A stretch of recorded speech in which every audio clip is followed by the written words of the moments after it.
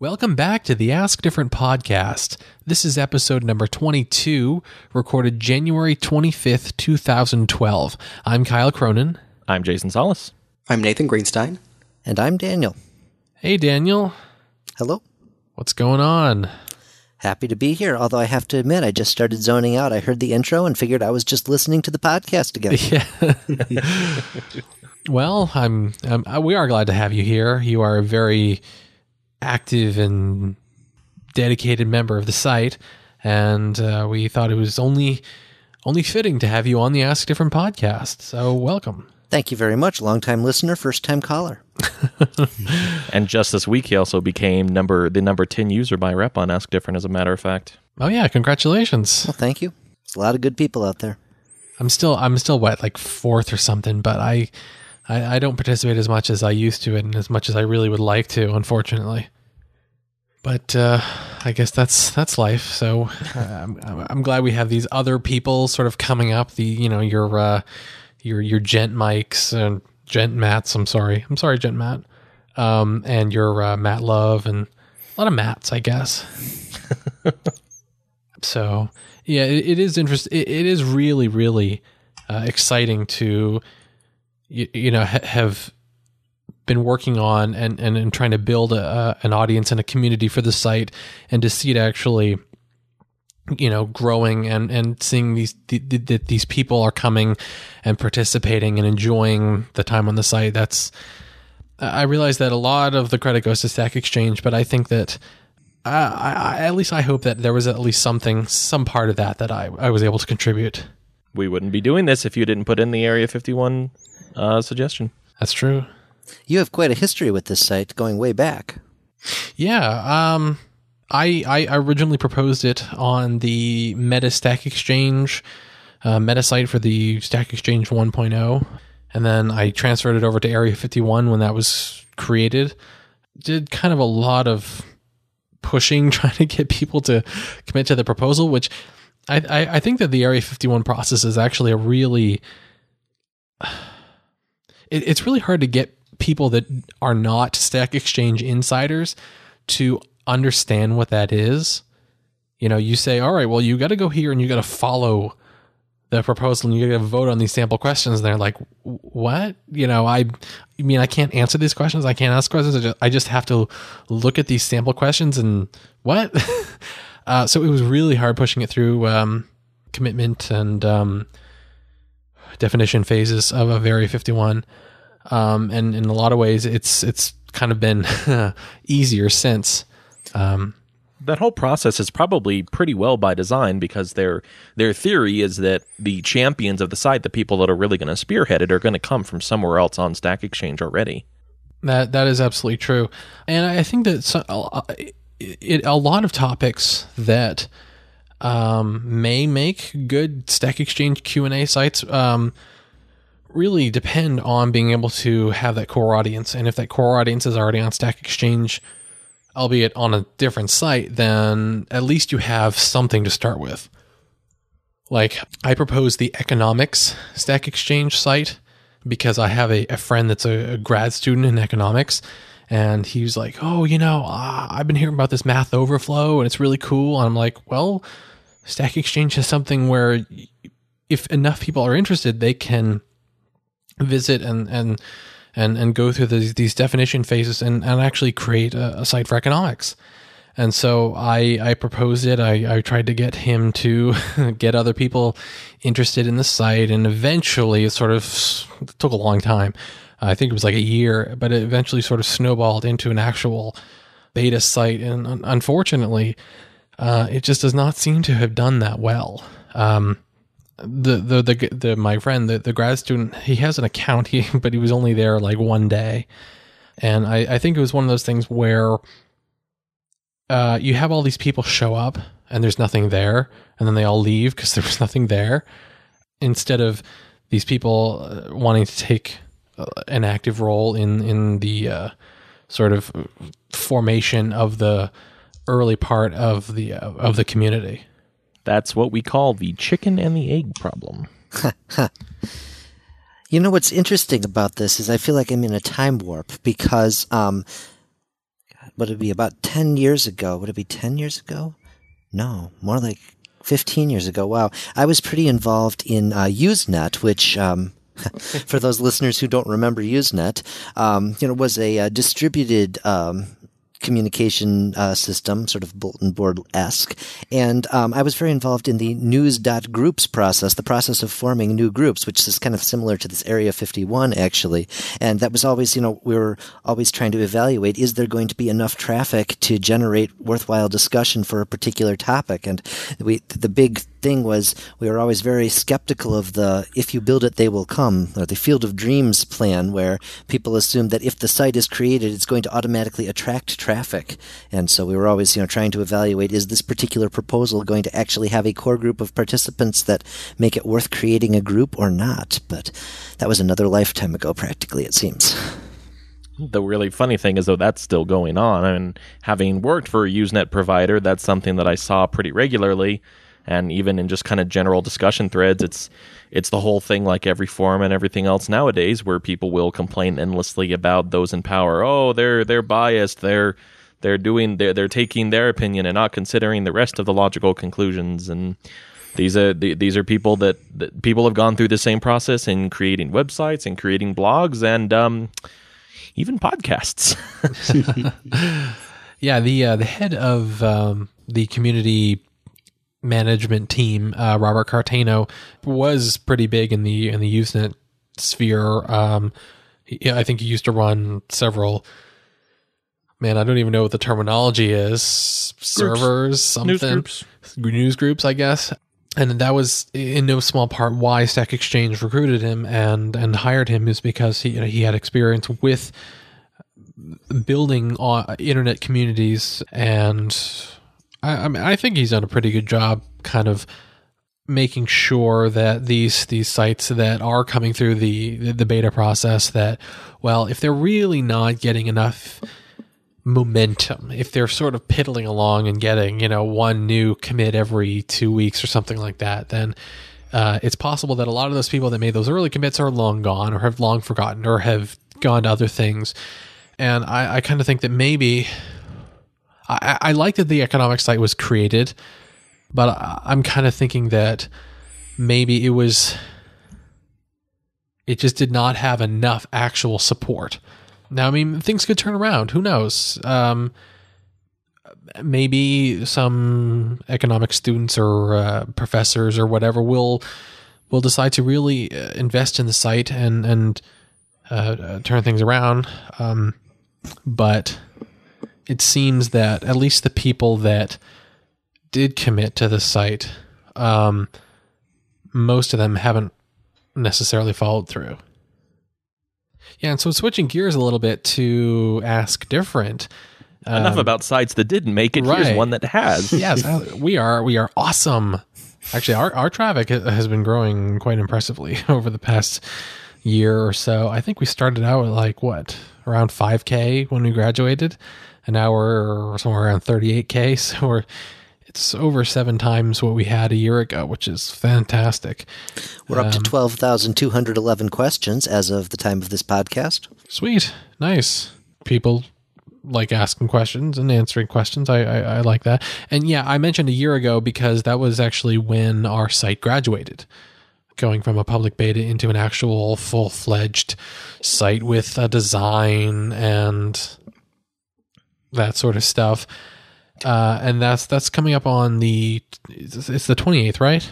Right. So what are we thinking about doing for that or around then? In that time frame, probably not on the 28th. It's getting a little late for that, but around that time, we're thinking of doing a big cleanup effort of the site. And so to figure out which questions we're interested in actually working on, we're going to get our little army of flaggers to go around and choose which questions we should just get rid of. Ones where maybe the original poster didn't provide all the information we need and has not come back to add that info. We can just close those questions. So that's part of the cleanup effort. But then the bigger part of that is answering and cleaning up the old unanswered questions.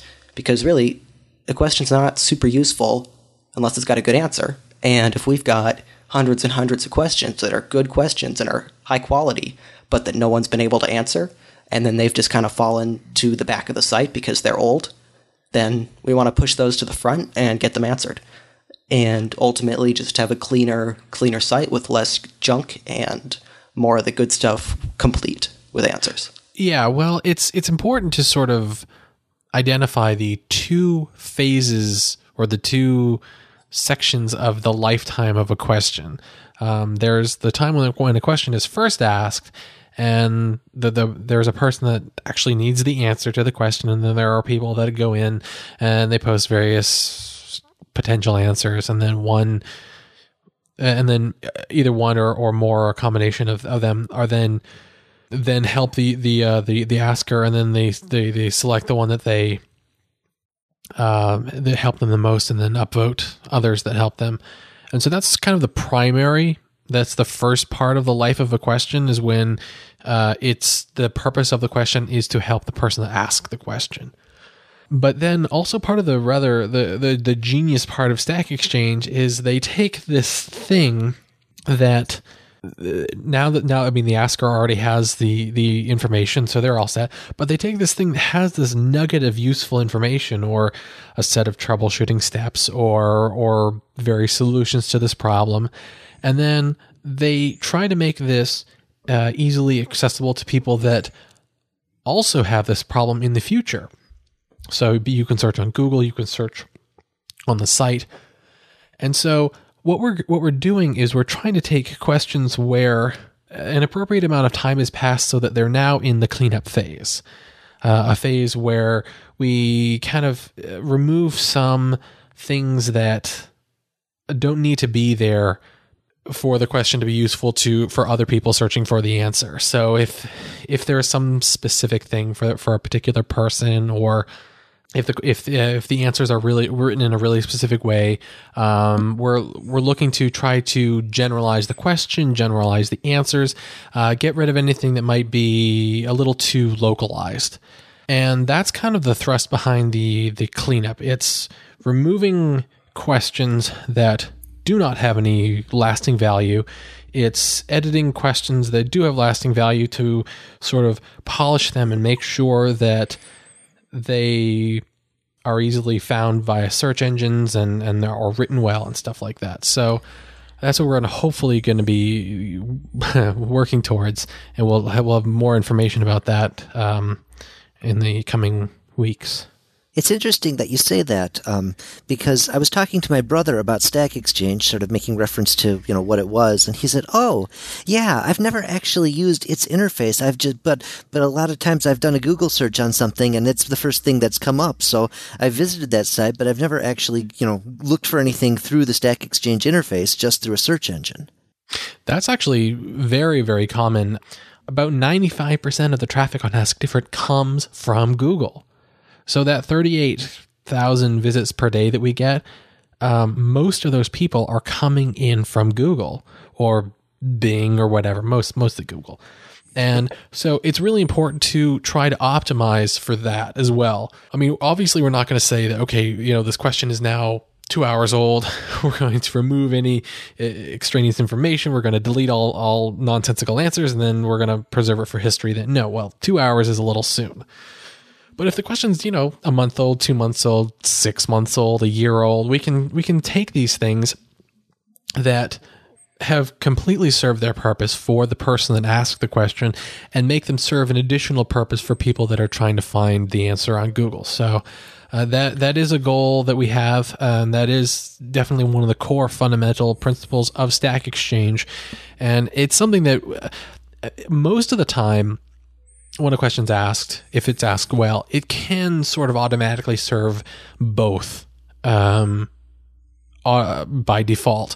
But sometimes you get those questions that come through where you don't necessarily want to close it or whatever, because that this person they're really interested in a specific answer and they need an answer, and someone may be able to provide it. But at the same time, it's not really going to serve a more general audience. And so once those questions have fulfilled their purpose for the asker, we say, is there a way to generalize this? Or if there isn't, maybe we should cull it in some capacity. I'm not saying delete it. I'm just sort of saying maybe there's some way we can make the other questions stand out more, I guess. We've talked about this more in depth about the fact that Stack Exchange is intended to have all of its traffic coming in from these similar enough search queries. We've given the examples before about how when you don't know the answer to the question, but you're curious about what it is, so you search for it. If the question was asked within an hour, you can turn around and search a similar phrase and see the question on Google. Both kind of a good and a bad thing, but it's interesting to see it so quickly nonetheless. I actually had a pretty interesting experience recently about how I was curious to know how to use the large type function from the address book. And so I just started with a general Google search, and I got taken to a question on Ask Different, of course. And the comment on the question itself was from me. And I said, wow, this is an insanely good question, meaning I would really like to know an answer. In my case, the unfortunate thing is that the answers require using either Quicksilver or LaunchBar, neither of which I do anymore. So I opened up a second question that said, how do I access large type without leveraging any third-party application? Because in theory, it is a core part of macOS, and I'm still waiting to find a satisfactory answer, and I'm still looking to try to figure one out myself. It's annoyingly undocumented, though. Yeah, I've been poking around. I haven't been able to find an answer to your question either, I'm sorry to say. Yeah. But. And there's not even any other applications that use that function, which is not so much of a surprise. I think, anyway, that it's the same system service that's used by when you change the volume, that little bevel that comes up. And in Xcode's the only app I think I've seen that implements these custom... with the build notices. Bevel UIs, with the build successful notices. Mm-hmm. Which is apparently open to developers, but completely undocumented, as far as I can tell. iTunes has a new notification thing that you can turn on in the dock so that it can show you what track is playing, and you get this little cool little bubbly thing that pops out. And now I can't think of what I did to turn that on because it wasn't enabled by default. But that's... It was a defaults command from the terminal, a hidden plist preference. Is that what it was? Okay. Yeah. And then I get these neat little notifications that pop up and tell me what track just came on and that sort of thing. Yeah, there's two principal notifications formats right now, and that's of course the bevel style that Nathan was talking about specifically, and then the de facto third party standard is of course Growl, and anything that's as many people call toaster style pop-ups, or just generally the upper right hand side balloon announcements, so to speak.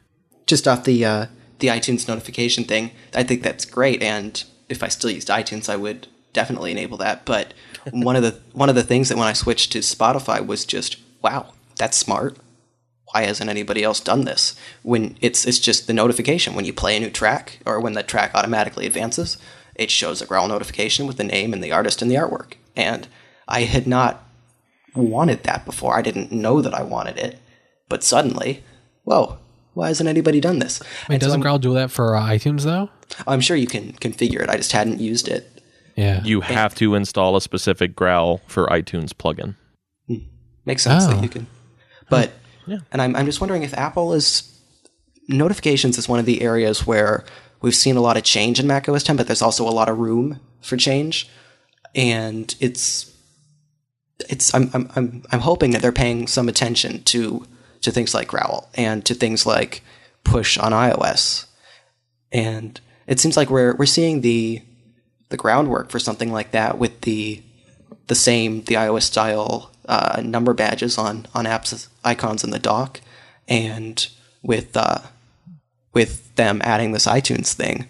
And so I'm hoping to see kind of a more core notifications thing, because I think a lot of developers are hesitant to put in Growl stuff because they're still going to need to implement their own thing as a fallback.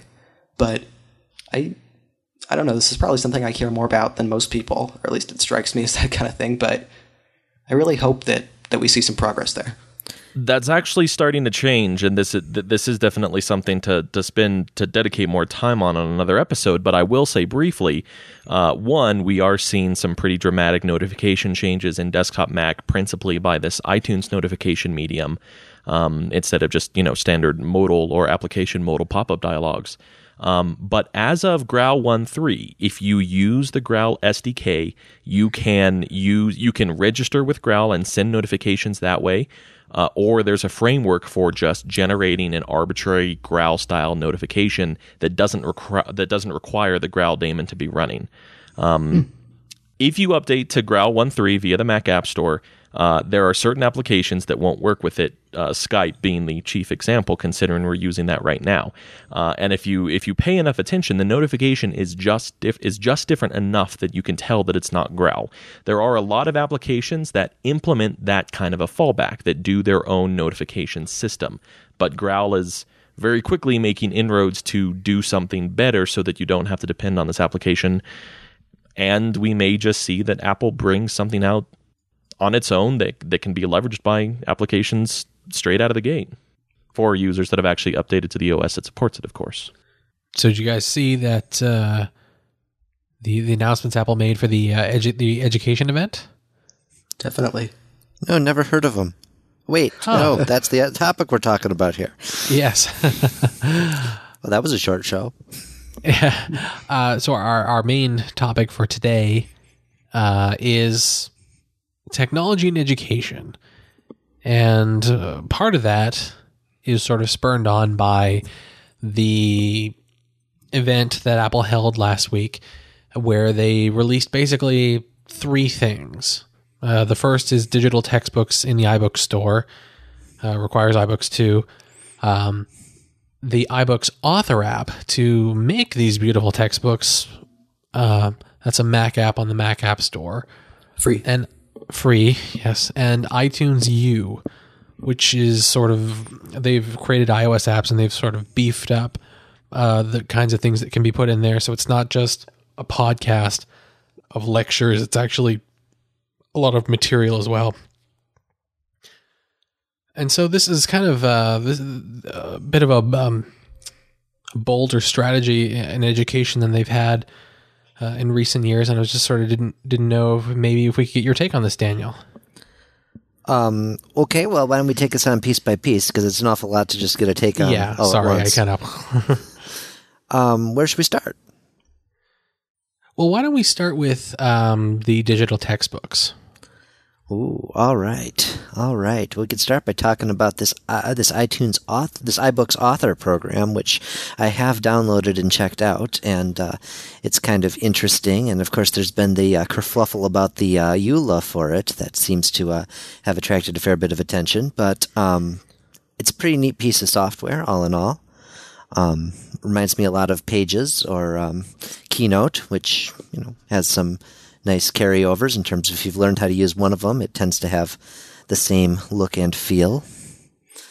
And I've been thinking it'd be kind of a neat thing to do to put together put together material and put it in a beautiful format and mix in multimedia presentations and that sort of thing. And looks like a good tool, but there is this proviso in the end user license agreement that says that if you sell the products that you create from it, you need to sell them through the iTunes store. You can't say make a product with this and then sell it via Kindle, for example. And that's been some people have been concerned about that, but that's in the license agreement there. Important note, if you charge a fee for any book or other work you generate using this software, you may only sell or distribute such work through Apple, i.e. through the iBook Store, and such distribution will be subject to a separate agreement with Apple. So that's just sort of, worth keeping in mind. Right, yeah. So the app is free if free is in quotation marks. It's like you can use it, I guess, but either you're going to distribute the stuff for free or we're going to need to control the distribution and take a cut. Yeah, it's free. As they say, it's free like free beer. It's not free like Richard Stallman, or however that goes. Right. But I mean, it's even less free than, say, Xcode, where you can download Xcode for free. You can create an app, a Mac app, and you can sell that app directly to other people.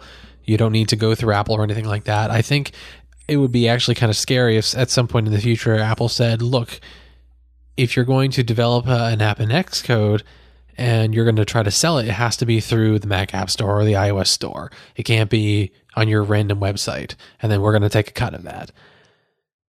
Is that something that maybe you think Apple might be doing in the future? I don't see how they really could, because a lot of what I've read recently is talk about the fact that iBooks Author does let you export to the non-dedicated iBook format. So if you use that publishing tool and you export to a standard EPUB or a PDF, no harm, no foul. That's something that everybody else can use. But it's only when you use all of these. That's really an unenforceable clause to me. If that's what that license means, it's a worthless provision, because unless there's some PDF, unless there's some DRM on top of the PDF that I haven't heard about, having not actually exported something myself yet, that's not something that they can feasibly enforce at all. They're not going to go after you. Jason's book bonanza. They're going to go after these kind of semi major publishers that if for some reason, pick a random publisher, O'Reilly decides, hey, we're going to create these really great interactive versions of our programming books. But the interactivity is only the iBooks format. You do not have that kind of interactivity with EPUB or PDF, period.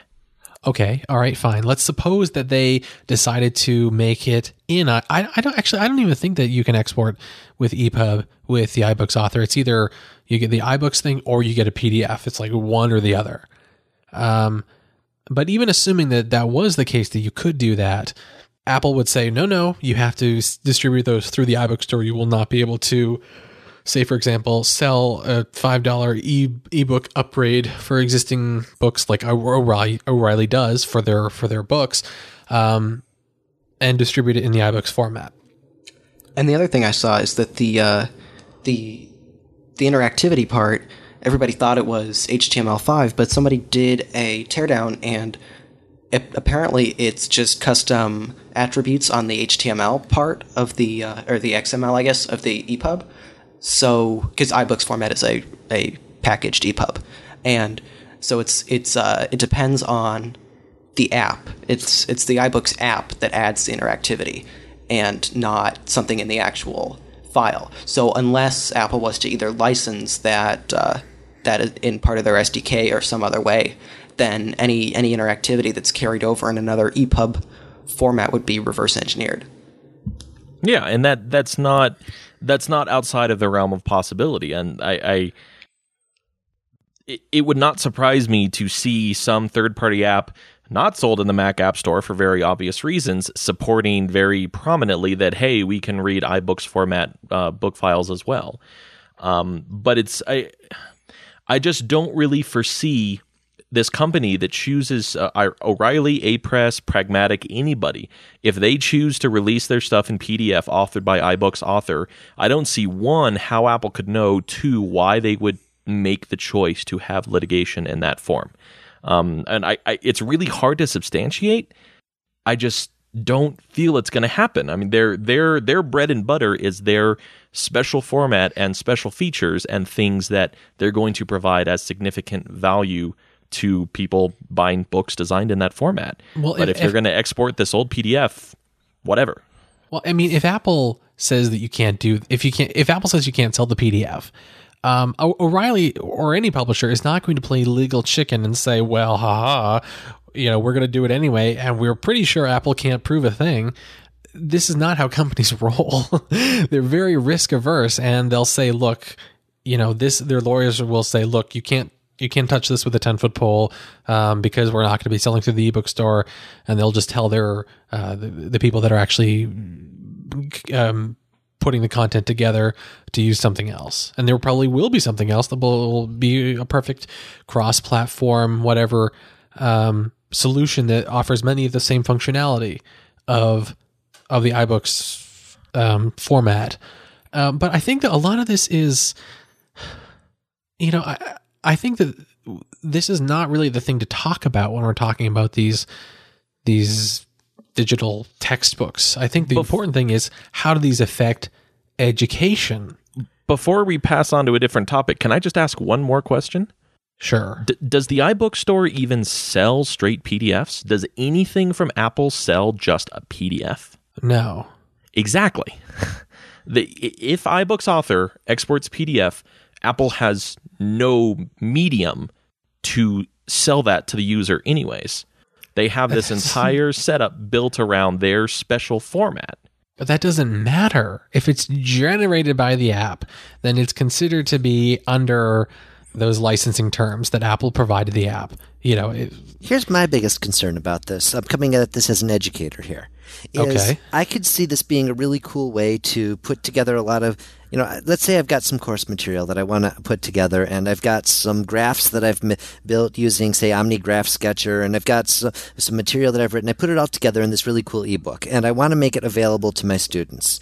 And so I know that some of my students, and this semester is the first time I've really seen this start to take off, some of my students are using various e-readers, and so, if some of them were using iPads and I wanted to make it available to them, I could do that for free, right? But then I've got a bunch of students that, wouldn't come close to using any of this kind of technological stuff. So if I wanted to print copies of it, but it costs money to photocopy them, so I want to charge them just for, the cost of photocopying it. According to the license here, I either have to give it away for free or I have to sell it through Apple. I can't charge for printed bound copies of the material. If I make the e-version of it using ebooks and then I make printouts of the same thing, that's breaking the license. And that's my biggest concern about it, frankly. Not that I think they're going to crack down on it, but I'd hate to get into trouble for it, too. And that's, my biggest reservation about putting my material into this format is it locked in then? And if I'm trying to make paper copies, could we charge to recoup the cost of that? And the answer appears to be, according to the license, no.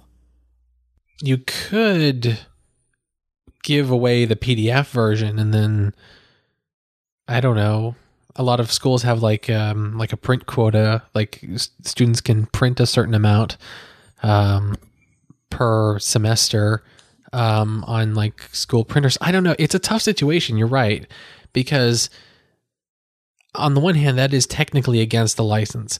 But as Jason said, there is absolutely no way to actually enforce that.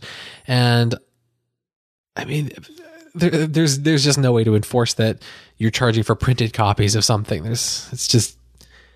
You're beyond the realm of the technological there.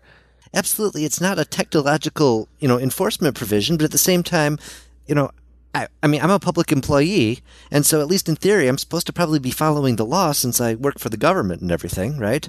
Right. Why not, if you're going to be using this stuff in advance, there are options to provide like a general kind of fee, an additional fee on a course for like additional materials and stuff like that. But you're right. That is an interesting thing I had not considered.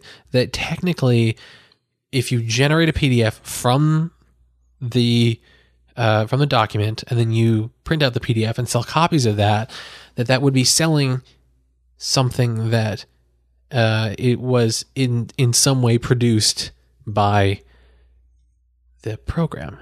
Now, the other way to do it would be to do the whole thing in Pages, make a PDF, make a print copy from the PDF, and then if you want to enhance it in iBooks, import the Pages document into iBooks and add all the upgraded features. But that's just a lot more work, and that's definitely going to discourage me from doing that. I think this is another example of the fact that Apple lives in a different reality. They live in a world where every student has an iPad and everyone has really fast internet. To them, they're like, well, you can just give away the PDF for free, or you can give away the iBooks thing for free. What's the problem? Yeah, I teach at a community college, and frankly, a number of my students don't have internet, and a number of the students who do have internet have dial-up. So, saying, oh yeah, the PDF's available at the website, and it's only a, 4 megabyte download. Well, great. By the end of the semester, they might be able to get a copy of it. Actually, I just heard, I don't know, a few days ago that apparently these textbooks are between like 1 and 2 gigabytes in size. These crazy interactive textbooks that are currently available in the iBooks store. Yeah, even the PDF output from iBooks is much larger than you would expect for what the file is. And aside from people producing content's individual concerns, the individual people producing content's concerns, should say, the big publishers are going to be at least as off-put by this license, where if they put something into this app, they're not going to necessarily want to only distribute through Apple. And well, that's exactly the reason why Apple created this provision is exactly that way. Because otherwise, the publishers would just produce the file with the program, take it out, and sell it themselves, and cut out Apple's distribution. I think Apple should do that and charge for the software if they want that to happen. And well, honestly, I mean, in my opinion, I wrote a thing that in my opinion, that the entire reason behind all of these things is that Apple just wants to sell more iPads. And I think that the perfect thing for them to do is to A, give away the software, and B, do not restrict the distribution of the output. They will probably take a hit in that their iBooks store will not either be as profitable or gain in market share, but they will. But if the output of this iBooks author program can only be read on iPads, well, then someone's going to need to buy an iPad to read it. Okay. I go to high school, and that's really not how things work. That's as much as Apple would love to believe that that's how things work. It's really not very realistic. If in my school, it's a high school, and this is what they've targeted these textbooks for. At least at this point, they're targeted for high school, and some of the textbooks are not the exact books, but the courses that I'm taking now. Probably one student per class per classroom has an iPad, and almost none of them bring it to school. And I can't think of more than 1 or 2 people who would buy an iPad because they can get fancy textbooks on it. I'm just sort of saying that, again, the people that Apple is targeting are not the individual people. It's the entire school system. But they say to the school system. So that was going to be my second thing. I've been to a lot of different schools in this grade level range that they're targeting. And again, none of them would buy iPads for all their students. It's just too expensive, and their curriculum is not integrated enough with that kind of thing that they would be able to justify anywhere near that kind of cost. I think that part of it is kind of the wow factor, where imagine a private school, right? All they have to do is increase the tuition by, say, $500 a year or whatever per student or whatever, and then they're granted an iPad. And so, I mean, the school's not out any money because they're just increasing the cost of their tuition. And the school's out a lot of money because they have to implement it. They've got to all right, fine. Teach their teachers. But this becomes a huge draw where, I mean, if it is a private school and they're kind of competing for people to go there, especially if it's somewhat selective, and people visit the school and they say, wow, look, these students are using iPads to learn. They've got this great interactive textbook. And then they visit another school and they're using these busted old textbooks. I mean, as a high school student, would you rather go to a school where you are issued an iPad or where you have to carry around 40 pounds of books a day? Well, I would rather have the iPad, but exactly all of the schools I've been to would never consider. And these are technologically, they accept this computer thing. These are not old-fashioned schools. The school I go to currently, all the kids have laptops, and they just have the parents buy their kids laptops. And why wouldn't you have the parents buy the kids iPads then? Right. Well, the thing is that, and I think I saw this argued on Twitter, you can't really be a student with just an iPad. You need some kind of a computer to really work. Now, why do you say that? because my experience using, and I fully admit I haven't used iPads for trying to do anything too long, but really, even with a Bluetooth keyboard, it's a small screen, it's a touch screen interface, so I guess I at least am less efficient, and frequently it just feels a little slower, and a lot of things, or with any luck this will change. I'm sure Apple would love to see it change. A lot of academic websites require Flash. I couldn't do all my schoolwork using an iPad for time reasons and for just compatibility. So Nathan, you have you have a laptop. You bring that to school, right, correct? But you also have another computer at home, right? Yeah, an iMac, and there are computers at the school. No, just laptops. Just laptops. All right. So I guess there might have to be a little bit of a change, and so that if people are actually writing papers, then they need maybe add a computer lab or two. It's actually quite unusual that there's a high school without a computer lab. Oh yeah, no, I know.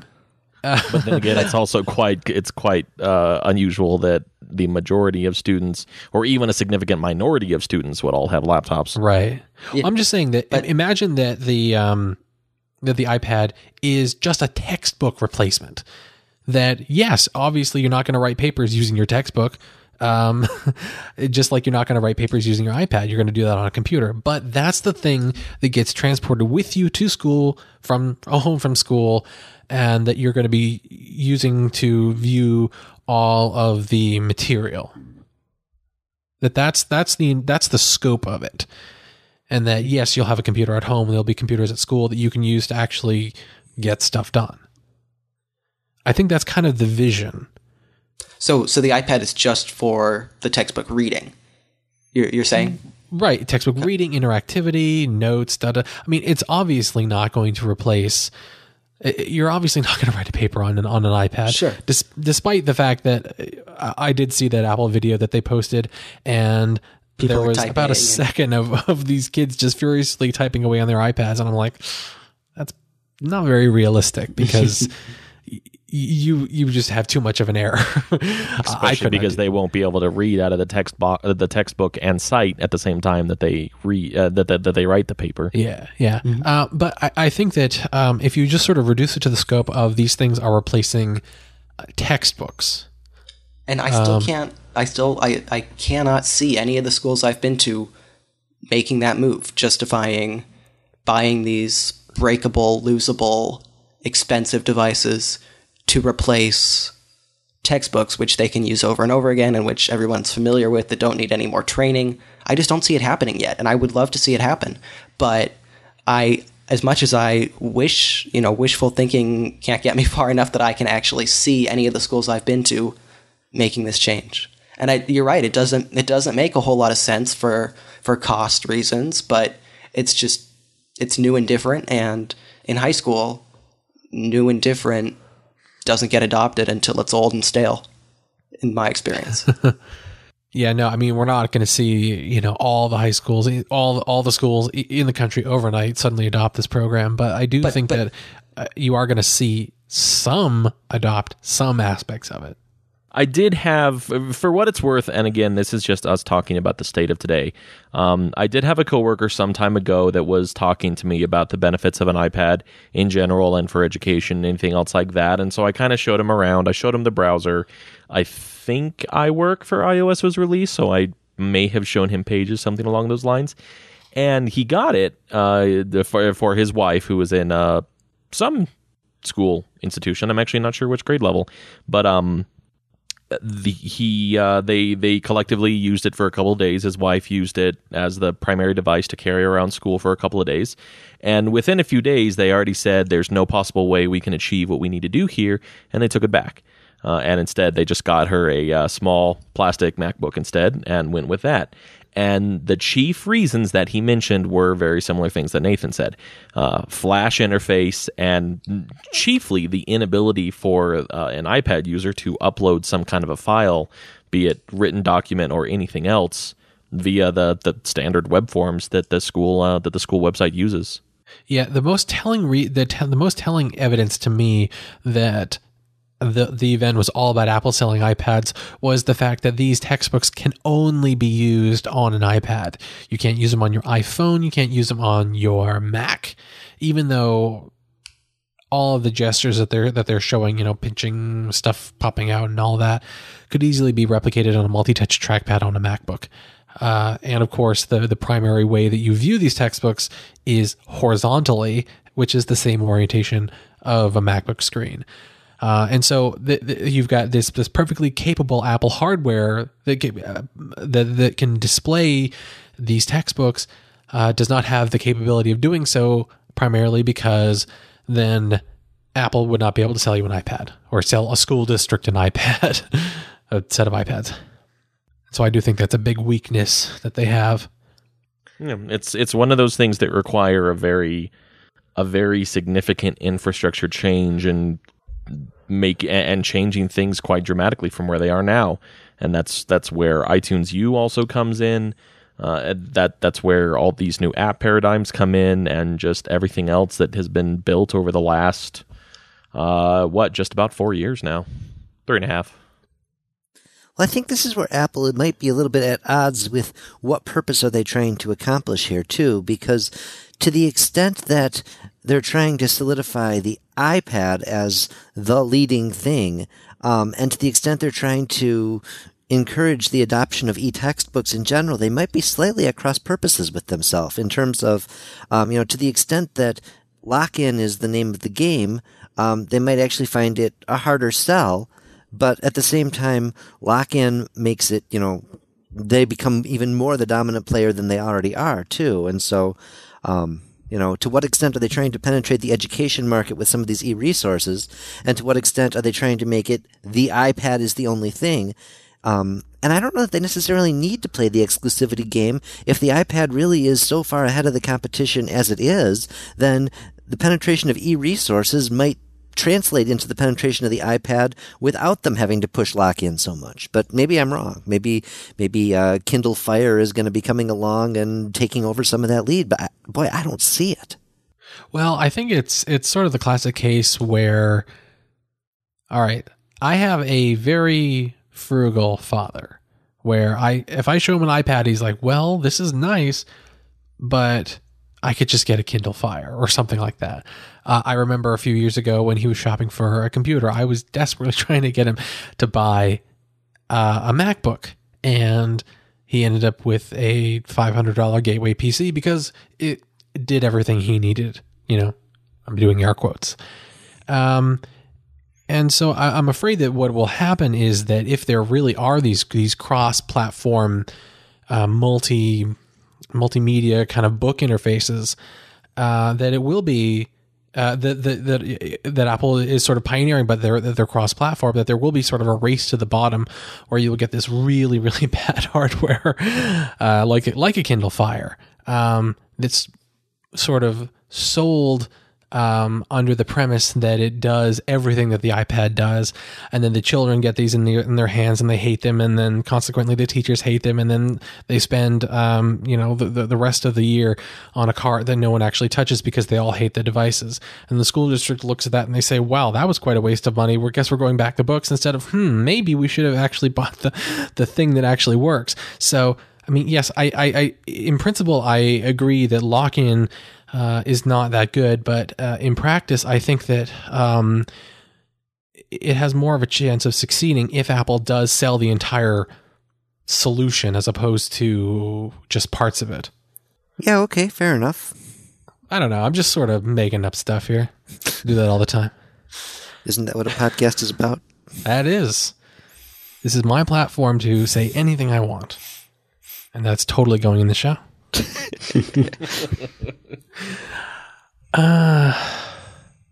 So Daniel, I don't know if you saw the other day, there was an article by Matt Welsh, who is a software engineer at Google now, but he for many years he was a computer science professor at Harvard, and he had a really interesting article titled "Making Universities Obsolete," and I kind of wanted to get your take on it as an educator, because a lot of it sort of attacks the core assumptions about higher education or actually education in general, but it is sort of targeted at higher education.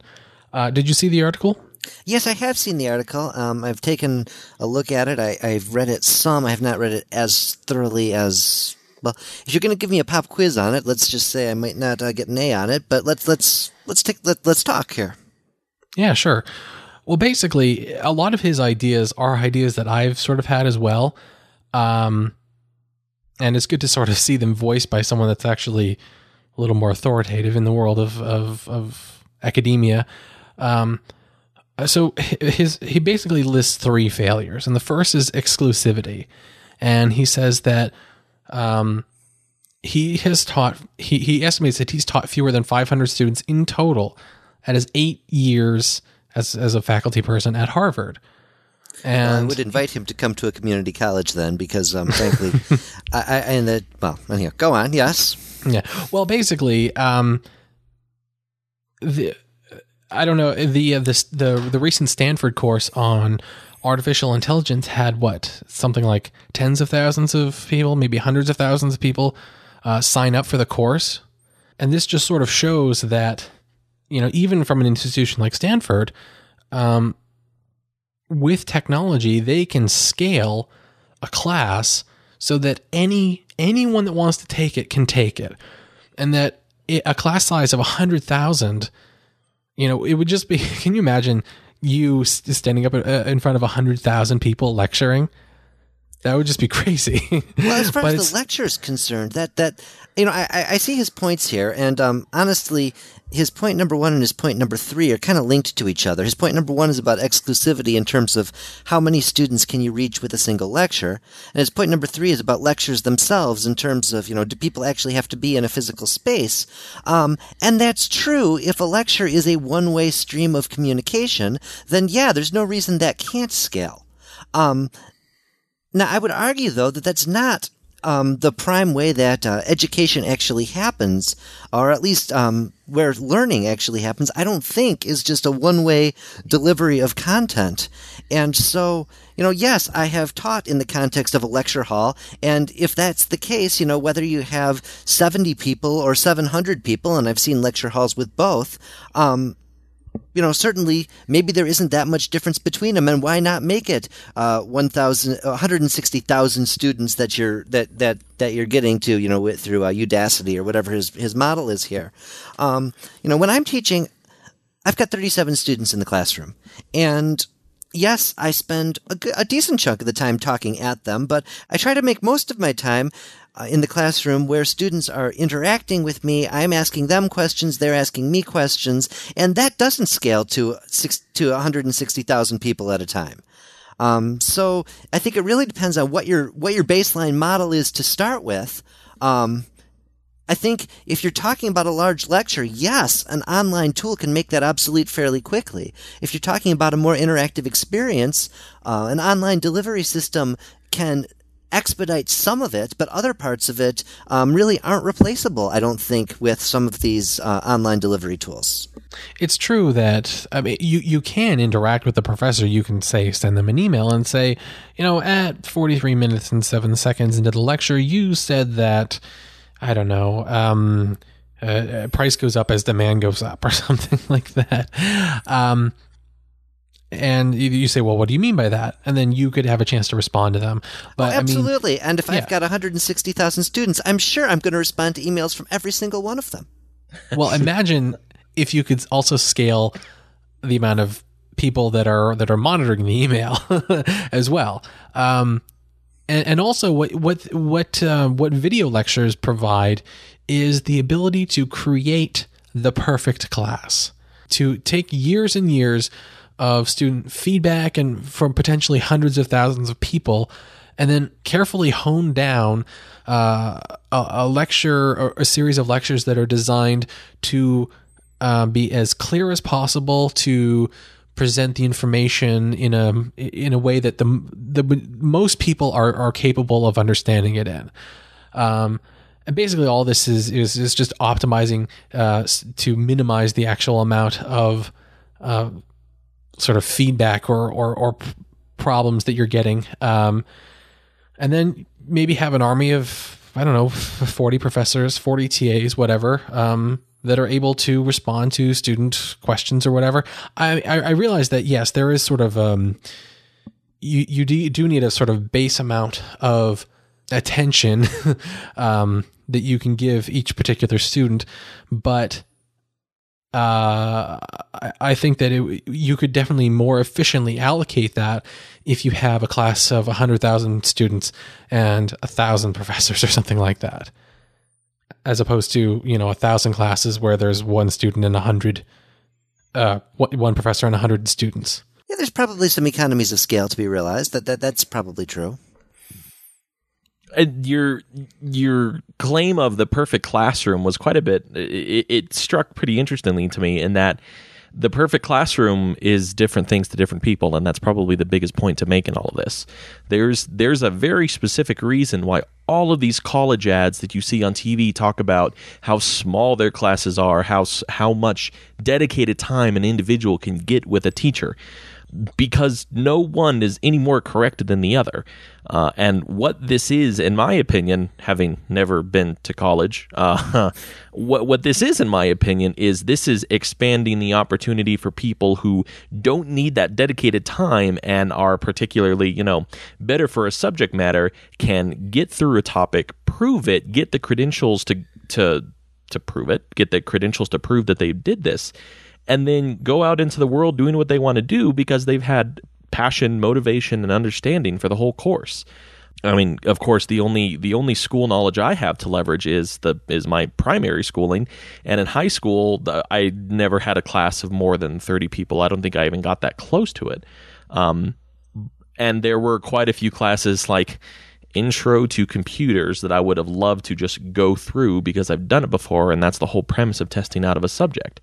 But this iTunes U, these lectures, they are of a very specific use. You cannot give a hands-on demonstration of any particular topic via a webcast, not effectively. Well, all right. Well, imagine instead of replacing an in-person lecture with these virtual lectures, you instead use the virtual lectures as a supplement to say, all right, if you want to learn the material in a lecture format, watch this thing before you come to class, and then in class we're going to discuss it. If you have questions, you can ask.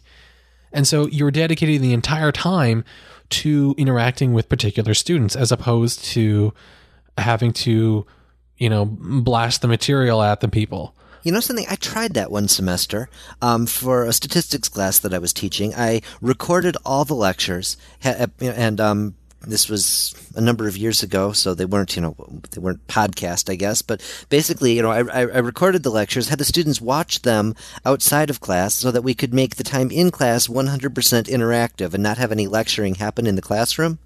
And I'm sorry to say it was a complete and total failure, not because the model didn't work, but because the students didn't watch the lectures. And so when they came to class, they were utterly unprepared to do any of the interactive things that we were supposed to do. And so the 3 students who were prepared for class, there wasn't enough of a critical mass to actually do the activities, so I ended up repeating the lectures in class, so the people who watched them were bored, and the people who didn't do them were rewarded for not doing the work ahead of time. So clearly there was a paradigm shift that needs to happen. I don't think it's a problem with the model. I think it's a problem with my implementation of it. But I think that there's really something to that in terms of there are pieces of this that can be automated or not automated, but recorded and distributed so that the in-person parts can be strengthened. But his article here, his subject is making universities obsolete. And I don't think this makes universities obsolete. I think the fact that we can distribute large components of it enables the parts that are not obsolete to get much better. And that's, frankly, I think, something I could be much more on board with than can we eliminate the university as an institution. I don't particularly have any desire to eliminate the university as an institution, but if we can make things available to people who can be self-taught, that's great. And if we can do the self-teaching so that the in-person time can be spent doing more interactive things and less... I agree, it's not a good use of in-person time to have people sitting there and being lectured to in a large group where it's too big for them to ask questions anyways, and so what's the point? I think that despite his provocative title, I don't think he necessarily is trying to argue for the elimination of the university wholly and completely. Just certain aspects of it that don't necessarily have to remain the way they are because we have technology now. Like, for example, lecture halls. Like lecture halls, or in his failure number 2, he mentions the 12 to 13 week semester. Well, like Jason said, imagine that someone really likes the topic and really can blast through it and get through it in like 4 weeks. Why not just let him do that, or give him the credit for taking the class, and then move on to the next topic? Whereas someone may, get 8 weeks in and then, I don't know, something happens for whatever reason, and they are unable to finish. Well, let them just pick right up where they left off. I mean, why say, oh, well, guess you have to retake the entire thing next semester? Why not just let them continue where they left off? So I think that there's certainly some aspects of the university that are beneficial to keep, but I think that there are a lot of sort of things that are perpetuated that don't necessarily have to be, given the technology available nowadays. I think there's probably a lot to that. This Matt Wells, she's talking about how grades are a failure here, and the point isn't just after 15 weeks how well have you learned it, as opposed to I think the real question is, what does it take for you to learn what you need to learn from this class? And so the question isn't what fraction of it did you learn in 15 weeks, it's you take as much time as you need, whether that's 4 weeks or 32 weeks, and once you've learned it, you get credit for that and you move on to the next thing. Right, exactly. That doesn't work well if the core unit here is the lecture unit, and if you get behind or ahead, then you can't get them anymore. But on the other hand, there is some, this isn't just completely individualized. If there's some value to interaction and talking about the subject with other people and doing, group projects or engaging in discussions with people, presumably there'd have to be at least some cohort working at a similar pace to you. And again, if you fall behind a cohort or get ahead of a cohort, I don't see any reason why people couldn't be adjusted, but to have it be completely individualized, I think, frankly, a lot of learning is by its very nature communal, and to make it be completely about the individual interacting with this website can miss the point on some of this. But I don't know, maybe I'm missing something here. I do agree, though, that absolutely the goal of every course should be that every student, when they complete the course, whenever that is, they have mastered the learning objectives for the course. And so, he says, shouldn't the goal of every course to get every student to the point of making an A+?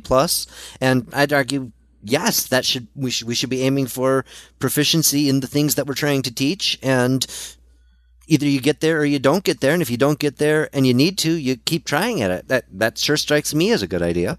And I think this is a point he makes in the article, grades are used by, if it's a high school situation, grades are used by colleges for admission, and if it's a college grade, by workplaces for evaluating a job application. And I think there is, time is definitely, it shouldn't be the limiting factor, but I think, I guess the system of having a grade or a GPA is kind of a sliding scale of how much you've mastered the material. And I think we do lose something if we turn it into a credit, no credit thing. There is some... Imagine a situation where you complete the basic requirements for a class and the basic understanding, and you're given a C. And then you say, and then the university says, well, now you have credit for taking this class, but you have the option to continue to improve in this same topic and the ability to improve your grade. So instead of, again, retaking a class to get a better grade, you just continue working on that same in that same groove, and it will show the grade that you get is not necessarily an indication of how much you've learned in 13 weeks. It's just an overall indication of how thoroughly you've mastered the material. Yeah, and to take that a step further, I'd even say, what if you had multiple sets of outcomes so that these are what we would now consider the C-level outcomes, so that in order to be considered having a passing level of this, you need to be able to do this, this, this, and this when you're done with the course. Right? And if that's all you want to move on to the next one, then that, you get C-level certification, right? But if you say, well, no, I want to be able to demonstrate to potential employers, to colleges, to whomever it is I'm trying to convince that I have better than C-level certification, then you say, okay, so you need to accomplish this, this, this, and this in addition to the C-level stuff, and then you have B-level certification, right?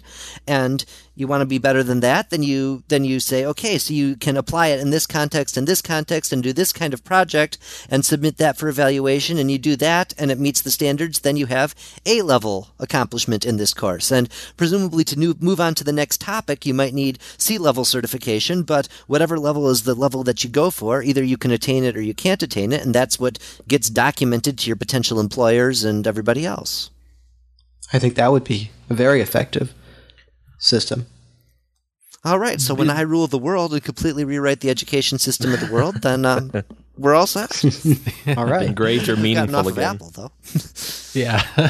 Well, like I said, our topic was technology in education, not necessarily Apple in education.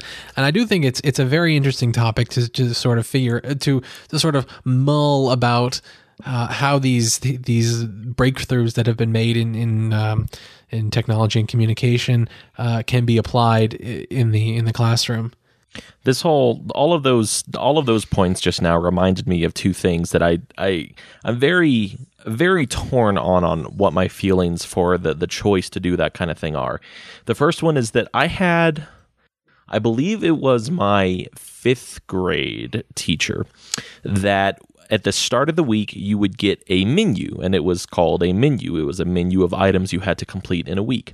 If you did everything on the menu, you got a C, because according to the report cards, at least in my school on the back, if you finish your work, the average case, if you finish your work on time and satisfactorily, you are average and you get a C. The only way to get a B or an A are to do extra credit, which were notably extracurriculars outside of school. I came very close to failing that class. There were a couple times I was sitting outside the principal's office, and it was just kind of one of those, we need to sit you down with your parents. Your grade in this class is unacceptable, and we don't want you to fail, one of those kind of things. And for being as young as I was then, that really hurt. And I have never heard of a class like that, ever. And it was hard. I'm the kind of person that, in most cases, if you're dedicated to doing something, if you're paying to do something and have a window of time to do it, i.e. school, you do it there, and anything you do outside is your own choice. And I'll say that I have the same feelings for that for work, although it's funny considering I'm a sysadmin and on-call is not a foreign concept to me. But that, and then I remember when I was job searching that I've seen jobs that require GPA levels, not just graduation of a certain topic at a certain level, but they actually want to know your GPA as well. And those jobs sounded boring. And it's this whole paradigm of things that are so educationally geared, as opposed to what I think a lot of these proposals and Matt's article chiefly is for this different generation of people. This is for those kids that are Nathan's age, or that are still in high school, and they're already starting to make a living by writing apps for any modern platform nowadays. And they want to have institutions, professors, anybody wants to have a mechanism to continue to teach those kids what they want to know. It is all about an extra option instead of plugging through college level prerequisites like social studies and English and high level math, and not just the thing that you're really interested in and you'll be really good at, modern programming languages, Objective-C and Java if you're doing the Android track, anything of the sort. Yeah, by the way, I can't I want to take this full circle, and I can't believe I didn't think about this until literally like 5 minutes ago, but I think Stack Exchange and Ask Different, well, not necessarily Ask Different, but Stack Exchange, some of the more academic sites of Stack Exchange are a perfect example of how people can collaborate and learn collectively without necessarily having to reside in the same room. So someone can ask a question about economics on the Economic Stack Exchange, assuming it was actually successful, and get an answer from someone else that's studying some other part of economics. Then they can ask a question, then get an answer from someone else. And if you had one of these for, say, every single class, then you could get a collaborative sort of environment over the internet.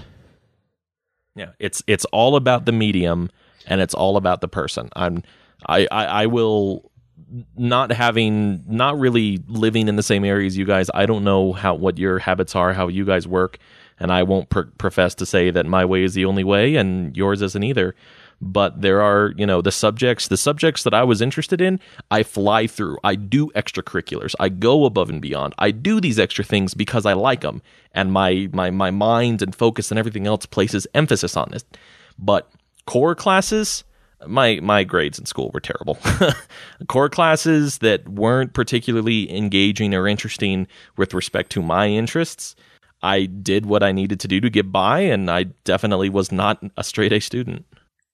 Well, every single one of us is someone who volunteers an absurd amount of our time answering people's questions about computers, right? And we have the reputation to prove it. Well, exactly. Exactly. And at the same time, somehow we all manage to eat food. So either there's somebody, parents or whatever who has a job, or we do something that earns money so that we're able to have the time to do this sort of thing. And as a professional educator, I would hate to see Stack Exchange displace, or any of these online distribution systems displace my ability to actually earn a living teaching people. But at the same time, I'm also delighted to see more ways for people to learn, having spent the overwhelming majority of my life in a classroom on one side of the desk or the other. If something like this were to take off and the internet was the new medium for school, probably, outside of primary education, thinking realistically, if something were to happen that community colleges, public schools at large were going to just go by the wayside, why would you not move onto internet productions of coursework or, internet interactivity, anything educational, but online instead of in person? Why would I not do that? Well, in the case of Stack Exchange, because nobody gets paid for it. But in theory, if these mediums exist, you can become employed by somebody that produces professional education productions. Sure, and if that's where the jobs are, absolutely. I'm just saying if the model is entirely a volunteer-driven thing like Stack Exchange, I'm thrilled to volunteer my time answering questions about computers. I didn't sign up. There was a proposal in my field. Okay, I teach economics. There was a proposal in my field, and I didn't realize, Kyle, that you were the one behind it, actually. But in chat a while ago, you tried to talk me into joining it, and I'm actually quite wary to volunteer to do for free what I count on earning a living at, because it kind of undermines my ability to earn a living. And I like teaching people a lot, but I'm also kind of fond of eating. And I'm not saying a medium like Stack Exchange, absolutely by no means. There's basically the same thing that newspapers are going through right now. Newspapers are dying, internet blogging is growing, so on and so forth. Even if one medium is closed down, there is a replacement somewhere for the people who really want to continue doing it. And it'll take a little bit, it'll suck, it always does, but there'll be an opportunity to make a good living doing it. There's probably something to that. I mean, you look at the John Grubers of the world and that sort of thing, and are there people making a living as tech journalists, even as computers are laying people off, newspapers are laying people off left and right, and that sort of thing? Yeah, absolutely. And Gruber says he thinks of himself primarily as a columnist, and it just happens that his medium is a weblog, but that's not what he doesn't think of himself as a blogger. He thinks of himself as a columnist, right? Mm-hmm. And in another day and age, he would have written his column in a newspaper or a magazine or something, but because of technology, this is what he does. And, just doing the multiplication on what it costs to sponsor Daring Fireball multiplied by the number of the weeks of the year, I think clearly he does pretty well for himself at this. Yeah, absolutely. Now, does that mean that there's room for everyone to be a giant grouper? Of course not. But, it's all good. Yeah. Yeah. It's not something that we can drive a direct answer to, and it's not something that, there's a solid path to. But for, and I really hate to say it this way, but for savvy individuals, they'll, if another opportunity presents itself, they'll recognize it and they will jump on that.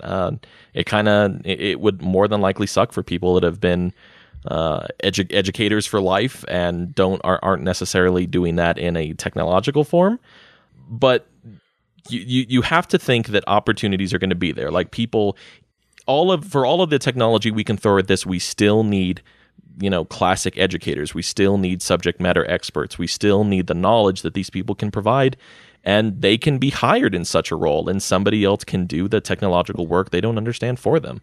They need to be there to provide the content, and somebody has to put all of this together. And depending on the scale of the application, it can be a one or a few man operation, and it can turn into a digital college. All right. Well, speaking of technology in education, our app of the week is OmniGraph Sketcher. And Daniel, you actually use this quite a bit. Why don't you tell us about it?